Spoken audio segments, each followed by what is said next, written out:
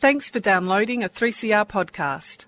3CR is an independent community radio station based in Melbourne, Australia. We need your financial support to keep going. Go to www.3cr.org.au for more information and to donate online. Now stay tuned for your 3CR podcast. City Limits, brought to us by the People's Committee for Melbourne every Wednesday at 9 a.m. City Limits is Melbourne's only hour devoted to our urban environment, to transport and planning and housing issues, to privatisations and our utility services, to building and or maintaining a sense of community. 855 on the AM band, if we can hear it through the noise and find it through the smog. City Limits.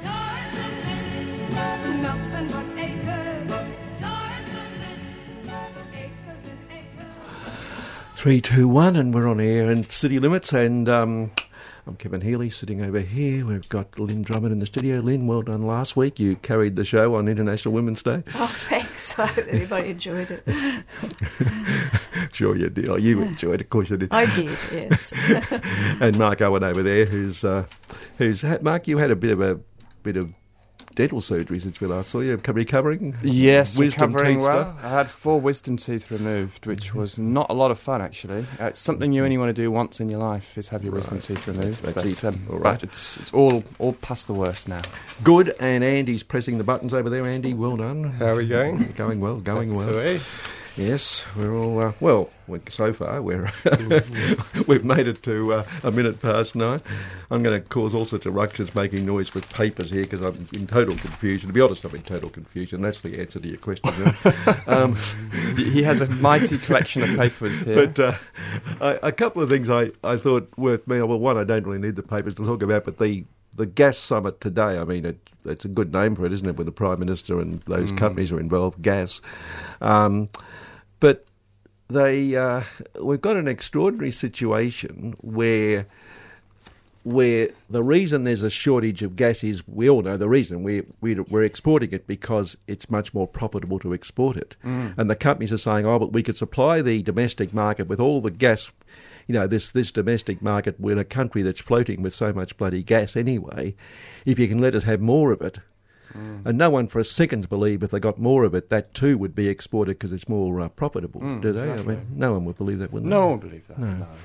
No. But the more extraordinary thing is that AGL in the last couple of days have said they're investigating a multi-billion-dollar project to build a floating platform, a floating wharf, to import gas for the domestic market.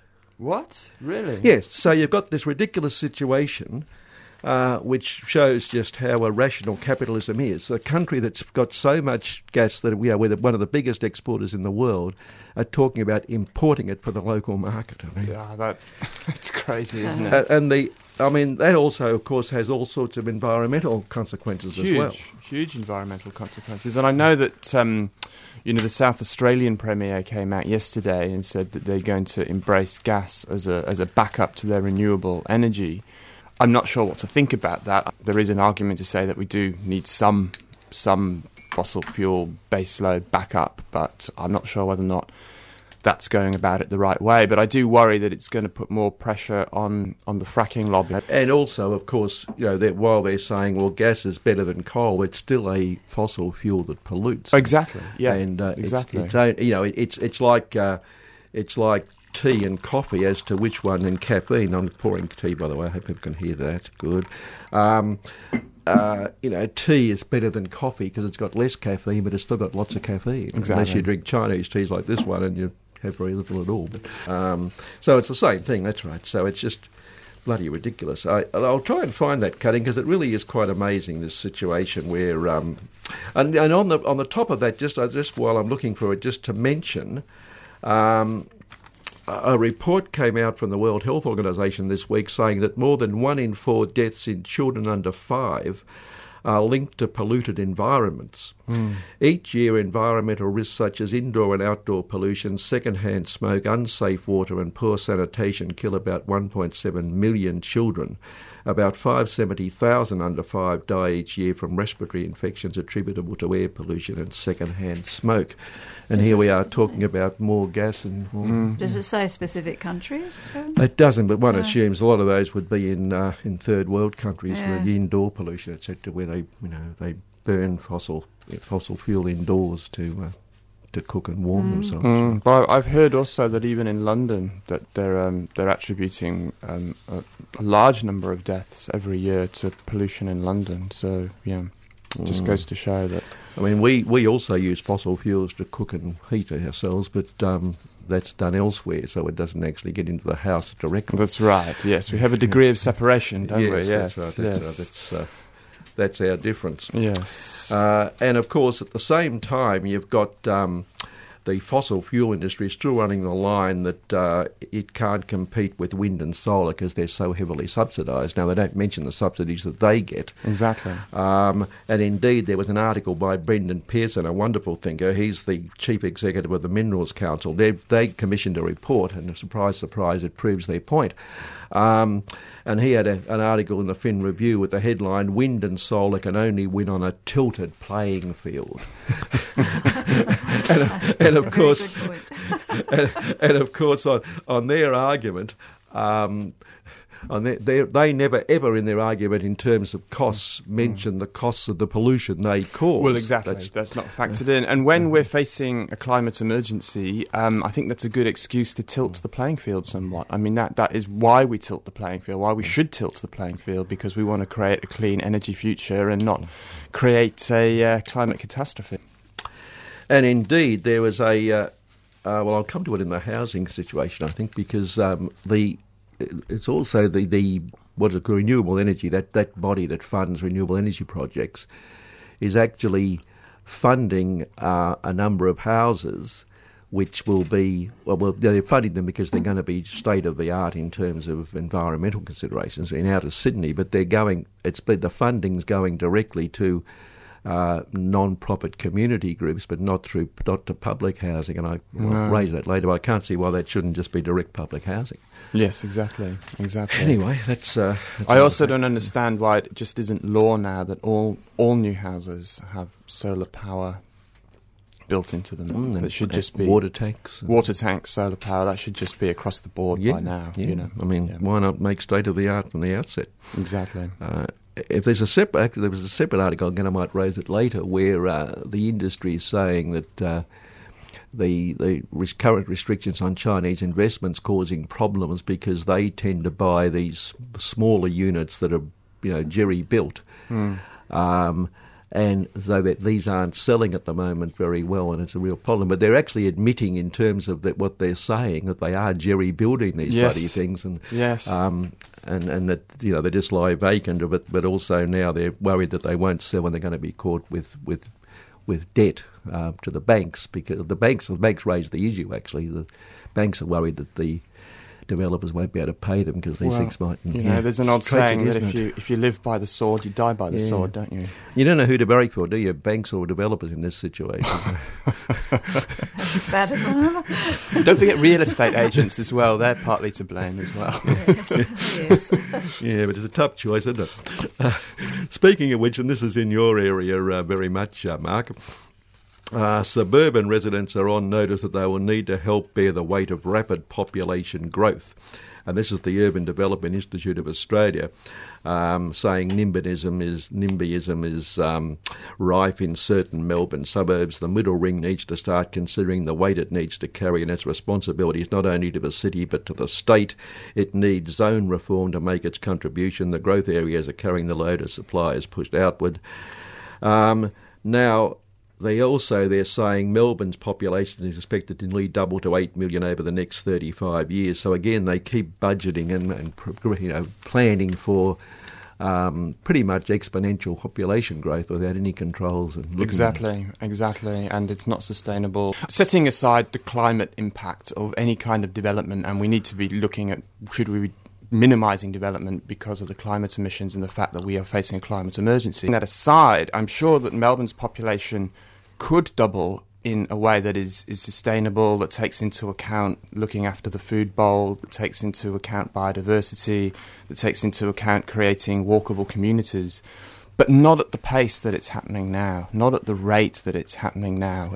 It takes time in order to plan well. And when you have the population increasing at this rate, you get a lot of ad hoc development, you get a lot of poor quality, poor planned densification of the middle suburbs, and you get a lot of poor quality, poor planned car-dependent housing estates on the urban fringe.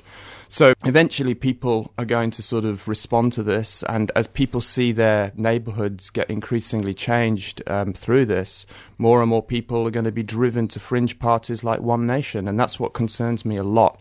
So I think that it's important to talk about population, and that people on the progressive side of politics talk about population, so that we can make sure that we create a policy that is compassionate but sustainable, and importantly, that public transport infrastructure is always in sync and ahead of population growth, because unless you have that in place first, you get really bad outcomes.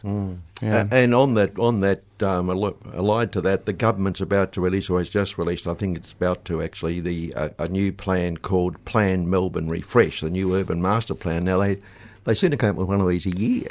It's the previous one disappears. That's right. Yeah, it's a way of distracting people and making people think that everything's going to be okay. They get these little catchphrases like the 20-minute city, and then meanwhile the developers just keep doing what they're doing. Well, there was 2030, and every government comes up with a new one. Yeah. And they all end up encroaching on the boundaries and the extreme. So the urban growth boundaries, or the boundaries that are supposed to control urban growth and keep greenery out there, disappear. Yeah, they just keep extending it. And most of the current growth seems to be happening in the northwest, where there's, as we said before, there's those rare grasslands that are not much left of them, but what's left is going to be destroyed totally by development. So. Exactly. Yeah, it's pretty nasty stuff. It is. Yeah, but by the way, anything you wanted to raise? By the way, Lynn, do you have anything you'd like to raise at this stage? I was just quickly. I've been in Sydney for a couple of days, and I was actually talking to a couple of people. One for the Randwick Council, and another one who's set up it's called the Waverton Hub. And hopefully she'll be in our studio in a couple of months. It's very much to do with helping older people from, say, 60s on, maybe older, to avoid having to go in retirement villages. The hub is a community-based project, which is the first in Australia. And that's one of the things I'd like to ask. I'll mention later when we get on to housing. When you get on to Jeff, yeah. Okay. Fantastic. Yeah. All right. And also the OECD, which is always giving us advice on how to run our economy, etc. It says that I think it's got something to say about our housing situation as well, by the way, which is very good. But it's come out. Did you notice last week it came out and said that housewives are a drain on our economy? Oh yes, I saw that. Yes, housewives are now a drain. I mean, in some ways, some of their arguments are valid in that they say a lot of women, because the woman stays home with the kids, it interrupts their career, and so you've got very talented and educated women who are not giving full potential to their capacity, to their own capacity. But they talk about it purely in terms of the contribution to the overall economy, not to the woman herself or anything else. Yeah. So but it's just, but anyway, apparently these bloody housewives, they're a drain on the economy. Drain on the economy. What about the guys? Are they not staying home looking after the kids? So I think they're a drain on the economy as well. I think most of the guys, like the people at OECD, are a drain on the economy, and they're all blokes. So, yes, the answer is yes. Yeah, that's right. Now, speaking of a woman who is spending her time working for all of us is Julie Bishop, of course. Oh, yes. Yes. Now, Jewel has come out in the last couple of days. They keep saying, on the situation between the US and China, Australia supports both, and we support both only because China's one of our major trading partners. So we don't want to upset them too much, do we? No. But she's come out with the most extraordinary comments. She says the United States must increase its engagement in the region because the rise of China poses a risk to stability and prosperity, which doesn't sound like being nice to them too much. This was a lecture she gave in Singapore a couple of nights ago. She's used strong language to warn of the growing threat posed by China, especially Beijing's territorial ambitions in the East and South China Sea. She said the region was anxious as it waited for signs from Washington. She said China's refusal to embrace democracy meant it was unsuited to be a regional leader, whereas the US, a country with no direct territorial disputes, well, it just invades everyone, was uniquely placed to do so. Critically, the domestic political system and values of the United States reflect the liberal rules-based order that we seek to preserve and defend. And do we defend it? We send the troops out there and we defend it. While non-democracies such as China can thrive when participating in the present system, an essential pillar of our preferred order is democratic community. And she said, now this is the bit that I thought was absolutely wonderful. She said there had been a concerted effort over the years to ensure, and this is pleading with the United States to come and, and retain, etc., to ensure the more powerful nations do not bully their neighbours. And apparently the non-bully is the United States. I see she's heading off to meet, what's that? The president who's causing a few problems with drugs lately and killing off a few people. The president Duterte, yes. She's meeting him as well. I didn't see that, but they'll get on well together. Yes. Well, reserve comment. And on that, the irony of it all. The irony of it all. On that same situation at 9 a.m, we'll take a break after this and try Howard out. You'll be pleased to know as well Donald Trump's interest in adopting Australia's so-called merit-based immigration system and switching away from low-skilled foreign workers appears to be the culmination of 12 months of private talks between his advisers and Australian officials. Trump's senior policy advisor, immigration hardliner Stephen Miller, first met Australian diplomats last March at the Washington residence of Ambassador Joe Hockey. At the time, Trump was, etc., when he was calling Mexicans rapists and murderers. The ultra-conservative Mr Miller showed interest in better understanding Australia's immigration system, which, etc. According to people familiar with the discussions, Australian officials briefed Mr Miller on Canberra's targeted immigration rules and point systems. And it goes on, and then this week, in a speech, Trump praised Australia's immigration policies. So you'll be pleased to know that what we thought, or what we might consider to be fairly inhumane, he thinks are wonderful. That's another worry. It doesn't surprise me, though. But we train them. Yeah, I know. It doesn't surprise me. And speaking of immigration, because we haven't, I've made tributes in the past couple of, last week on the week it was twice, but because this is the first City Limits we've had as such since he died. Trevor Grant, of course, great fighter for refugees, among other things, and Trevor was on this program several times, plus, of course, all the programs he did here. He started Refugee Radio, which still goes on Sunday mornings at 10. He did the What's the Score Sport, which was about how professional sports take it over. Yes. He was, of course, a leading sports writer in the mainstream media as well. But last time we had him on here, Mark, it was not long ago. It wasn't. He told us he only had months to live. It was in November. It just goes to show when we spoke to him in November, I thought that he would last longer than he did. Yeah, we had a long chat to him after the show as well down at Coqueland. That's right. But he came on talking about the problems with the PBS, the pharmaceutical benefit scheme system, and the fact that he had to pay $17,000 a treatment. That's right. For a particular drug that other people got free for another particular cancer. And he can only afford it because he sued both the Herald, he sued News Limited and Fairfax and Hardy's because, of course, he had an asbestos-related cancer. And, yes, that's so. Yeah, but tribute, the other station, and in fact, last Sunday, the Refugee Radio had a terrific tribute to him from a couple of Tamils, and again, that was repeated this morning at 7 o'clock on this station. That's fantastic. And he was an activist right to the end, wasn't he? Things I knew he was heavily involved in the whole immigration. He wrote a book, of course, about Sri Lanka and the persecution of the Tamils a couple of years ago. Yes. With some very graphic details of torture. But he also, the Tamils were saying on this program, on their program this morning and Sunday, that he he did so much else. He took people to appointments. He did all sorts of things to help them in the background. At Christmas, people who had nothing, he'd go and help and give things to and take them to lunch. And so he just did incredible stuff. And he'll be incredibly sadly missed on this. Oh, he will be very, very, very sadly missed. Yeah. So it was such a shock to hear that. It just goes to show how quickly these things can take hold. Well, the drug he took, I mean, we know that at this stage, once you get asbestos cancer, you're pretty doomed.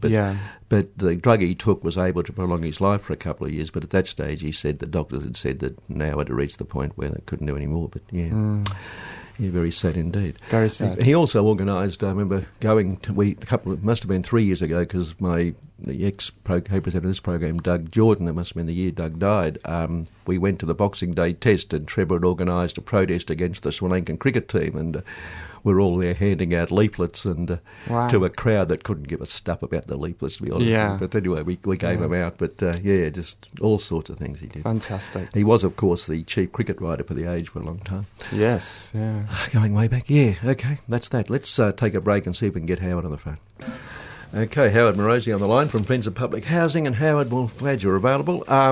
Look, it's going to be a pretty probing question, because really it's a report on public housing. So what do you want to tell us about it? Okay, well, there's a few. I'll just update you on the developments with public housing and housing. The big one is that the Andrews government has made an announcement that they're going to provide a whole lot of money to the community social housing sector. $100 million in low-cost loans directly from the government to the housing associations. And there's also a $1 billion fund, which is a collaboration between government and the private sector to help them out as well. They have not talked about increasing public housing at all. On the other hand, they've said they're going to transfer 4,000 public housing properties to the social housing sector. That's the management of it, not the title at this point. So it's possible that our campaign has actually stopped them from transferring title. But my understanding is that if you transfer management, the important things like rent and security and the ability to cherry pick your tenants actually is at the discretion of the social housing group, and they're not bound by the public housing rules. People have probably seen that they're talking about abolishing stamp duty for first home buyers under a certain amount. I think it's $600,000, which I agree with, which is a good thing.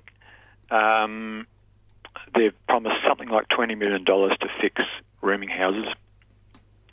Again, you can't really argue with that. But the priority should be looking after its own sector, which it controls, which it sets the rents for, which it provides security for, and they're not doing it. They're actually doing the opposite. That's the Andrews government. They're also, part of that deal was also, but they would give people the chance to have equity. The state would have so much, and I think it was 25%, and you'd own 75% of the property. Again, it's putting money into the private sector in many ways. Yeah, that's right. That's exactly right. So also the federal government has been making noises on it as well. The Turnbull government is actually looking at doing a similar thing, unfortunately. But what would you expect anyway? I mean, you're talking about people using their super to get into housing as well.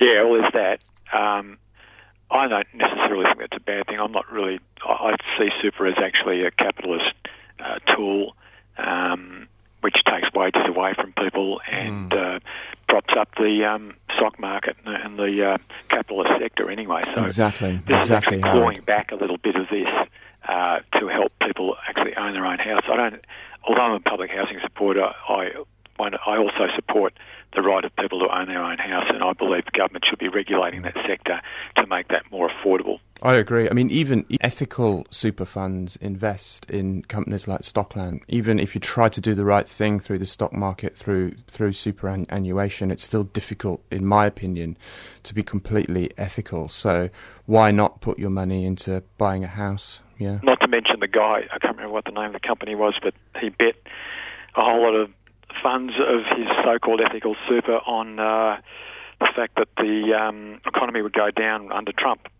And I don't know how you call that ethical. I guess you I don't know how you would call that ethical either. It just goes to show that company went under. We've got to keep questioning what ethical means. We can't just be we can't just sort of rest on our laurels and just keep using the word ethical without constantly being it's gambling. Vigilant. Like this guy gambled money. Yeah, exactly. For Christ's sake, that's what it is. Exactly. But you've also got super funds. I mean, in the original CityLink, one of the biggest investors was the Uni Super Fund, in something that we considered to be socially unacceptable. Yep. Again, you've got some of the biggest developers, particularly down Docklands Way and around the city, and across the big cities, particularly down the East Coast, super funds. Building major buildings in which there's absolutely no affordable public, social or any other sort of housing but the most expensive offices and apartments. Yep. And you've got fossil-free super funds who are investing in suburban sprawl. It's still fossil fuel dependent development, so yeah. Can I just, Howard, hi, it's Lynn. Could you just expand a little bit on what you said briefly about what they're doing with rooming houses? I had personal experience of rooming houses, and I'm not quite sure. I haven't been in Victoria all that long. I just wondered what they're doing about them. Are they? I think it was a fair bit of money. It was $20 million, I think, from memory, and I think it was to fix up, to actually improve the state of the rooming houses in Victoria. But again, they're private places. So it's a good thing, it's a small amount of money, but again, they're not putting any money into public housing. Well, the one I stayed in Transit was most of the people who were staying there had court cases that took to the Victorian courts for the owners that were running these places and doing all sorts of weird things. Yeah, well, bringing in ex-criminals. Stories there. Yeah, there's a few. I just wonder if they were having better monitoring of their activities. Yeah, well, actually, the homeless groups, when the Flinders Street protest was cleared, the media made a big deal about the fact that there was alternative accommodation offered to the homeless people there, but homeless people generally don't want to live in rooming houses. They're expensive. They can cost something like $200 a week, and they're not safe. It's physically not safe, and there's often terrible environments in very poor state, whereas they do want to live in public housing. So if the government wants to help homeless people, don't try and fool us that you're doing something by fixing up rooming houses. You need to actually build public housing and keep it in public hands. Yeah, very. Yeah. All right. Any other updates? Scott Morrison, he's actually talking about setting up a model based on the British approach. Again, something that's failed over there, so we've got to do it here. It's again, providing tens of millions of dollars for the social housing sector via federal government sourcing money from the bond sector. So again, it's a lose-lose situation for the public. It's a government, providing guaranteed returns for the private sector, and then giving it to another private institution to provide the housing, which won't be done in the best way for the end user, the tenant. And apparently the Alternative Liberal Party under Bill Shorten is talking about doing the same thing. They're only talking about community housing, they're not talking about public housing. So we do have the Greens. Greens have made a solid commitment in Victoria to public housing and to oppose the transfer of public housing, but their federal policy is weak. So if there's any Greens out there listening, please get involved and try and get your party solidly behind public housing. I think I heard an advertisement for the forum this Friday, but there's a forum on the Melbourne City Council proposal to ban the homeless. That's this Friday, 6 p.m, 506 Elizabeth Street. Yeah. And lastly, our next rally for Defend and Extend Public Housing will be on Wednesday the 5th of April from 12 noon to 2 p.m. at State Parliament. Okay, yeah. Your point about Morrison, of course, the federal government and governments generally talk about trying to make housing more affordable, but that's all they talk about. So it's still And of course, as we keep saying, if you're lying in the gutter in Elizabeth Street with no money in your pocket, there's probably not much that is affordable. And they won't make housing more affordable. They have no intention of making housing more affordable because there are too many people with investment properties, too many negative gearers, too many people are relying upon the capital gains. That will never happen. It's just a carrot on a stick dangling. Well, it's approach. Constant contradictions, isn't it? They if housing prices go down, they say, "Oh, this is terrible. This is awful. Exactly. It's showing the economy could be in trouble." Exactly. But then they say, "Oh, we want to keep them down." But if they go down, it's a problem. So they've got a problem, as I see it. They're playing a game with us. I mean, you look at in Perth, house prices have dropped in Perth, and the Property Council are going crazy. It's like we've need got government help, probably. Yeah, that's right. Well, the media's got a lot to answer for. You know, they don't run a rational, consistent line. They don't. No. They just parrot basically what's going on, and when it comes down to it, they'll back the current system. Exactly. Apparently, Morrison was actually talking about reducing the concessions on capital gains. So there is some movement within the government, but it won't be very much in favour of the public or the end user. John Alexander's made a lot of good noises in favour of home ownership. I'm very impressed with him on that issue, but he hasn't said nothing about public housing. As far as I know, he said nothing about community housing. It does seem that Morrison may bring some small change to capital gains tax in the budget, because he keeps saying there won't be any change. We're not going to touch negative gearing. It has no impact on the prices at all or on rents. But when he's asked about capital gains, he says he won't comment, so that's interesting. Any changes, all they will do is they will just slow down the increase in price from here on. And already it's unaffordable. Yeah, I mean, it needs to be reduced. Prices have to go down, and that's never going to happen. The most we can expect is that the increase will just slow down. Yeah. The other one, go on, Howard. Don't forget public interest before corporate interest, which is Joe Toscano's political party, which obviously you would rely on to attack the corporate and investor gains. Yep. All right. Look, is Jeff Fiedler here? Yes, he is. So look, we'll take a break there, Howard. Look, thanks for your time again this morning, and good luck with it all, brother. Thanks. Thank you. Okay. Thank you, Howard. Howard Morosey there. Yeah. From, Cheers, Howard. Cheers. Bye. Okay, it's City Limits, and we've got Jeff Fiedler in the studio today from Housing for the Aged Action Group. Jeff, welcome. Good to see you. Good morning. Morning, Jeff. Good morning. You'll be pleased to know, by the way, that Bomber Thompson, this will help you. I'm a Collins supporter, but go on.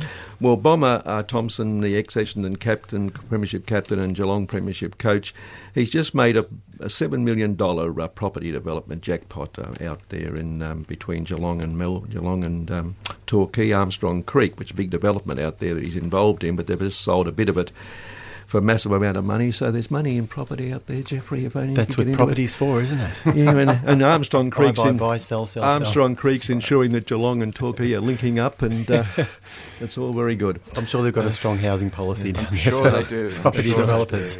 And also, recently there was a study that showed that by the superannuation industry itself, but nonetheless it showed that a retired couple who rent need $1 million to survive in their retirement. Now, I imagine most of the people that come to your door would be, $1 million would be pretty light, would it? I mean, they need to have at least $1 million to be eligible for our service. To come in, that's right.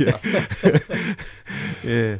Yes, well, it's interesting. Where do they come up with these figures? I don't know, but it does reflect the problem you face, that, doesn't it? The figures that we usually look at is, has anyone got $50 in their bank account to be able to, survive on a day-to-day basis? And that's the experience that we're finding with, particularly with private rents going through the roof. But look, there are actually a lot of older people we do try and assist who might have worked for many years of their lives, and they might have a modest amount of money. It might be 10, 20, 30, even say $50,000. But if they've got more than $30,000, they're not eligible for public housing at all. So they are really forced into the private rental market. And if they had, you talk about needing $1 million, if you've got $50,000, that's all your savings for life. That's maybe what you've got in super. They're going to have to use all that to pay for their private rental. And we know older people who do that calculation and work out, well, that's going to last me about 5 years or 10 years. And they have pretty dire thoughts as well about what they're going to do when that money runs out. Because when you get to that point, that's where we just did some figures on people who've come to see us for 2016, and the average rent being paid by people that come to our service is between 50 to 80% of their income. Wow. In rent. That's substantial. That's the average rents that people are paying who are coming to us. Now you could say, okay, well, that's like a tipping point. People are coming to us when they reach that critical part. But there are a range of other reasons why people come to us. There's such as if they get a notice to vacate, or if their place isn't adaptable any longer for them as they age. So affordability is one of the usually three key factors, but it's always, no matter what someone's circumstances, whether they're living in a place that's not suited for them, or if the landlord is telling them they're going to throw them out, they're probably already still paying 50 to 80% of their income in rent at that point in time, no matter what their other circumstances. Well, I worked out, because there was a study this week came out that said that it said the average weekly wage in Australia was 1,800 or 1,600 or something, some figure they came up with around there. Yeah. And on that basis, they said that in Sydney and Melbourne, renters are paying about 25% roughly of their rent. And I worked out on that basis that if you're on a pension, then the rent is roughly 100% of your income. If you're on the dole, it's roughly 200% of your income, which would, I suspect, create a bit of a liquidity problem for you. So you're looking at that. You're looking at probably lower rents or something, or cheaper rent somewhere on the line. But even so, if you're on a pension, you're looking at a massive level of your income going on rent. Yeah. There've been those affordability studies that show there's something like 3 properties in metropolitan Melbourne that are affordable. That is what they describe as where the rent is less than 30% of someone's income. But affordability is just completely through the roof. We usually quote the figure of average one-bedroom property is about $350 a week. And one-bedrooms aren't all that easy to find, so probably the average property is more like a two-bedroom. So that probably gets up around your 100%. But a one-bedroom property takes about 65 to 70% of an age pension. And this is really typical costs. And what we're seeing historically is this massive increase in everyone, including older people on age pensions who are forced to live in the private rental market, and with lower rates of home ownership and reductions in expenditure of public housing. It's just where governments want people to be, because they provide, $4 billion, I think, a year now on Commonwealth rent assistance. So you're supposed to survive on this meagre subsidy and cope in the private rental market. At the same time, we've got a state government that's just completing a review of the Residential Tenancies Act, and they've made this grand announcement that, we want tenants to be able to have long-term leases. So what the situation is under the current Act, you can have a lease of up to 5 years. The government's now saying they're going to extend the Act out so that you can have a lease up to 10 years to give people secure tenure. That's one thing, but it's not mandatory at all. And at the moment, even though you can get a 5-year lease, most landlords only offer people 6 months to 12 months, and then you're usually on a month-to-month basis after that. And it doesn't... and then there's the issue of there's no rent control whatsoever. So even if you had a lease, you're still on a rent that you probably can't afford anyway. Yeah. But these are the long-term trends. We're just doing a study on Adelaide at the moment and found the same thing. And Adelaide's much cheaper than Melbourne and Sydney, but we found that 60% of people on age pensions there are paying more than 30% of their income in rent.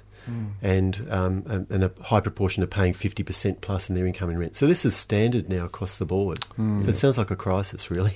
It does. It does. Maybe it is. Lynn, Yes, I just wanted to ask you if you feel questions regarding from residents, elderly residents might be living in their own place or have to provide service to a rented property that a landlord won't fix something, which is fairly minor. For instance, I spoke to someone from Randwick Council. I was in Sydney a couple of days ago, and they said they're constantly fielding questions from elderly people ringing up saying, can you tell us about service providers that can change my tap washer, do outside window cleaning? My family lives interstate, I'm living on my own, I've got to get some really heavy furniture out onto the pavement for the council to collect. Who can help me do that? It's causing a real headache for this particular council. I wondered if you dealt with those sorts of questions, and if you didn't, what do the people do about those things? Yeah, is that where people are living in social housing? Or yeah, some of them are. Yeah, and that's the Randwick Council. The person I spoke to was Teresa Mock. She's in charge of the housing for elderly people, particularly. Yeah. One of the things we do have found is that with the transfer of public housing stock across to community and social housing providers is that they aren't as responsive in terms of repairs and that sort of thing. Because they're running as a business, they're watching their bottom line much more. They have less funds and they're less accessible in terms of getting repairs and that sort of thing done, let alone improvements. We've had a number of cases where tenants have moved into properties and needed adaptations done if they're on a walking frame or have some other disability.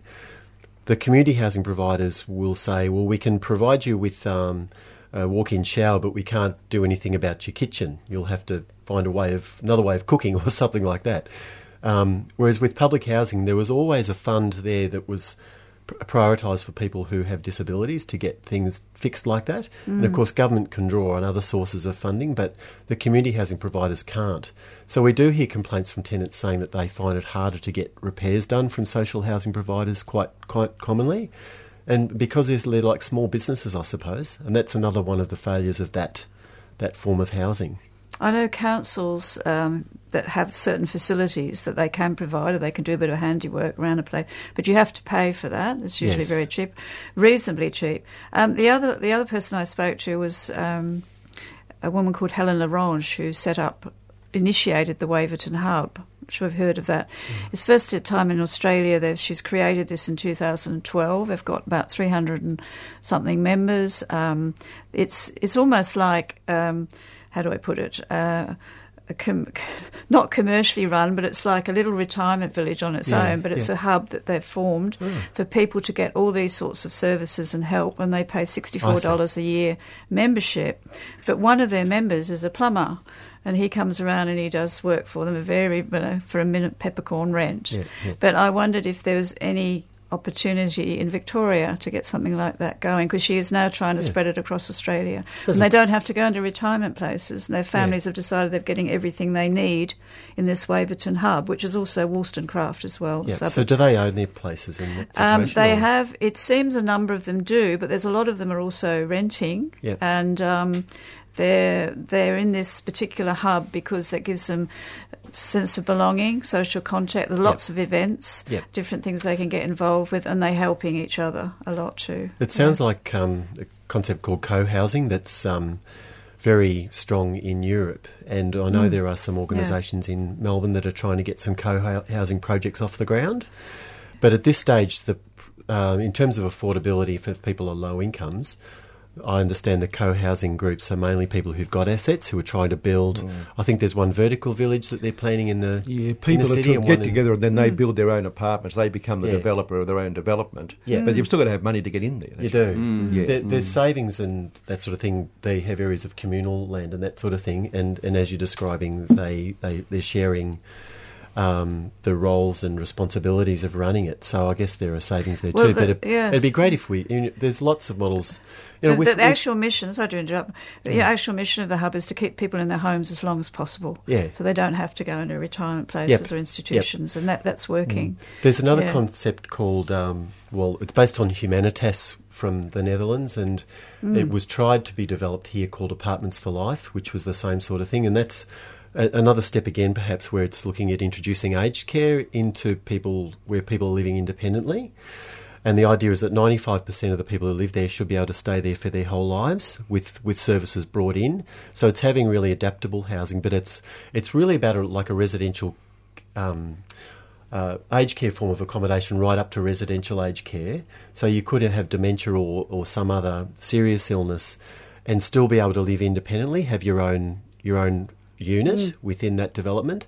I was 3 years in the Netherlands. I've just come back, and I did also you see him in a test? I didn't actually see it, but I knew about it, and I wondered how that could be developed in Australia as well. They're trialling. There was a documentary recently about students who are being introduced into that. They're offering students low rent to become sort of supportive neighbours for older people in that situation too. So they try all different sorts of things.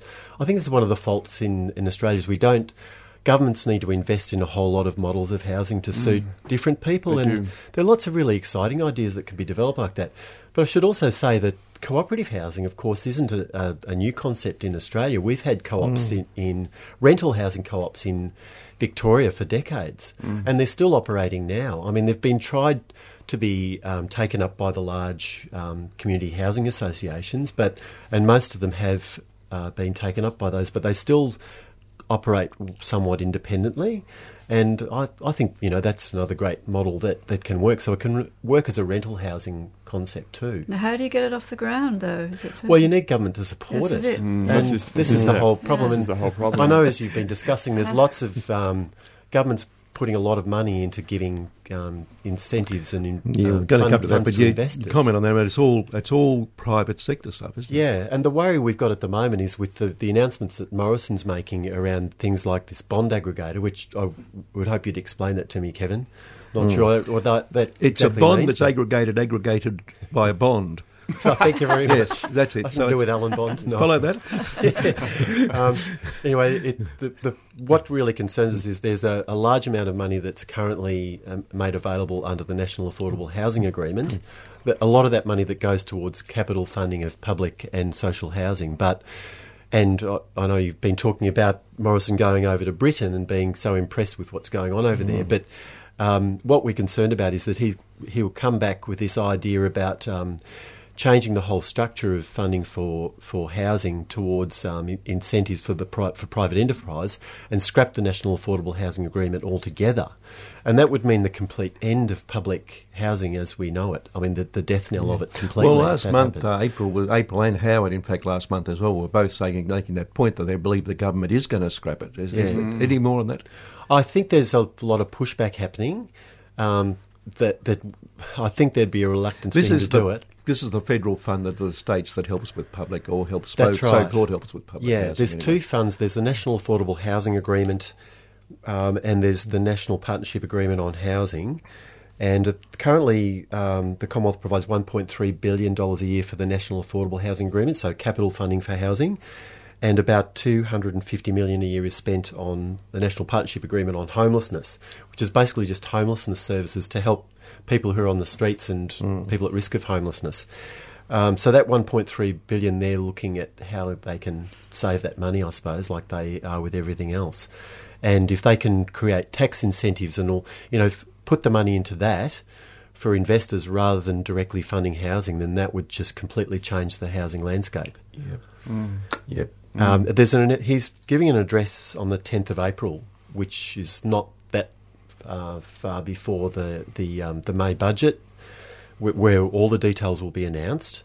But they're making, I'm sure you've been discussing that affordable housing is a keynote aspect of they're saying for the budget this year, but he's going to make his address on the 10th of April, so that's the key day that we expect to find out more detail about their plans are. And the homeless, of course, being thrown off the streets of Melbourne must be whooping it up at the thought of affordable housing coming on. Well, if we can push them into the back streets where they aren't seen, or the terrible murder that we saw recently of some people in Footscray. Oh, it was terrible. Those outrageous things are going to happen more and more unless governments do address the direct problem. On that, getting to that residential review they're doing, you gave evidence to it, did you not?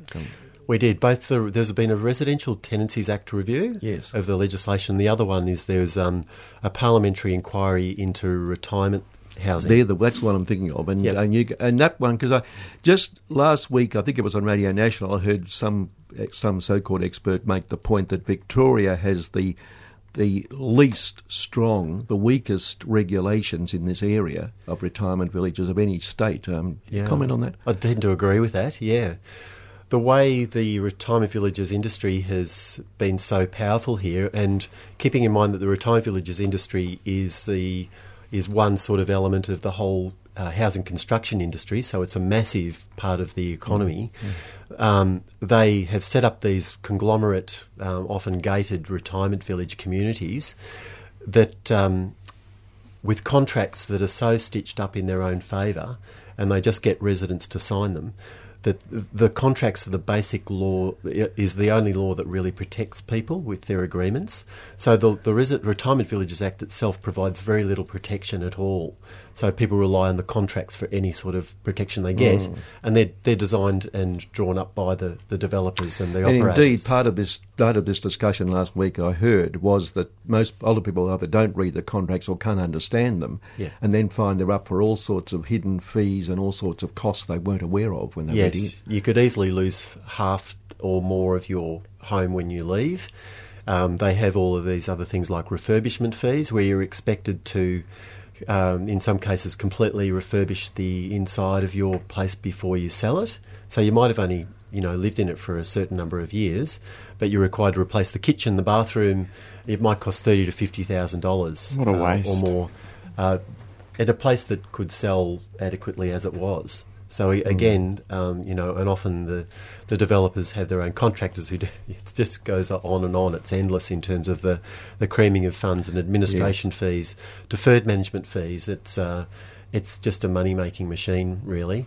And residents feel often really intimidated in these environments where, because there are very few rights. For example, there's nothing in the legislation that provides privacy protection. So unless there's something in your contract, an operator can just walk into your home at any time. There's no rights in regards to repairs. Most people have leasehold arrangements, so it's all in a form of rental in a sense. You don't necessarily have rights into how you can get things repaired.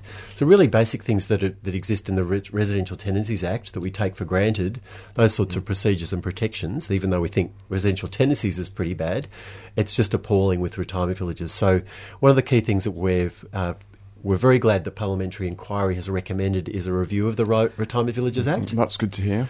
This is a state inquiry, is it? It's the state inquiry, yeah. So it's a parliamentary inquiry, and now it's up to the government. They've got 6 months to respond to that.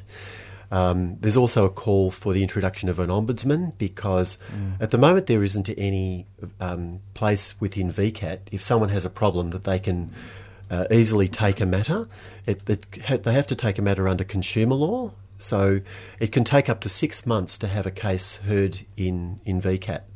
If you've got even a basic minor problem in your retirement village, it can take that long to get there. And people get exhausted. And they have to spend money on lawyers, and the retirement village operators have the best legal teams in town behind them. And it's just, again, it's very daunting. All other forms daunting. I would find it daunting, but I mean, to be, in your latter years, to have to deal with all of that. It's the last thing people are looking for. The last thing you want. But I guess it's just another of the power imbalances that we see for people in housing these days. Is Australia-wide, these problems with the retirement? They are Australia-wide, but Kevin's right, there are varying levels of protection in the legislation in other states, and we're very unhappy with the laws here. So similarly with the boom in retirement type of caravan park living as well, there's a lot of fear amongst people that live in that sort of accommodation too. So that's actually an area that's missed out very much in the the Residential Tenancies Act review, and in this retirement living inquiry. There's nothing really been dealt with in terms of caravan parks. So we're also trying to push the government to have an inquiry into that area as well. Good stuff. Yeah, it's been a long-term baby of yours, hasn't it, the caravan park, and you're still fighting it. We still fight that one, Yeah. Is the Andrews government, are they open to this? Do you think that they're going to... They're open to inquiries, but our fear all the time is that the housing industry, always creates so much noise and frightens the government so much and stops them from taking strong action. They have so much power. Yeah, like we believe in people being able to have minimum term leases, that sort of thing, so that a landlord has to provide you a lease of a certain period of time, whereas the government will never do that, because the industry says we'll leave the industry in droves if you do that. The other key one is that they haven't announced yet is that we've been pushing for minimum housing standards in private rental accommodation. Yes. At the moment, a landlord can let a place without heating, without proper insulation, without other good conditions in their housing. And landlords are saying, if you introduce minimum housing standards, again, we'll will leave the industry in droves. It'll and the destroy, government that's will right. back Destroy off. the economy totally. That's right. We've done it again, Jeff. We're out of time, but look, thanks for your time.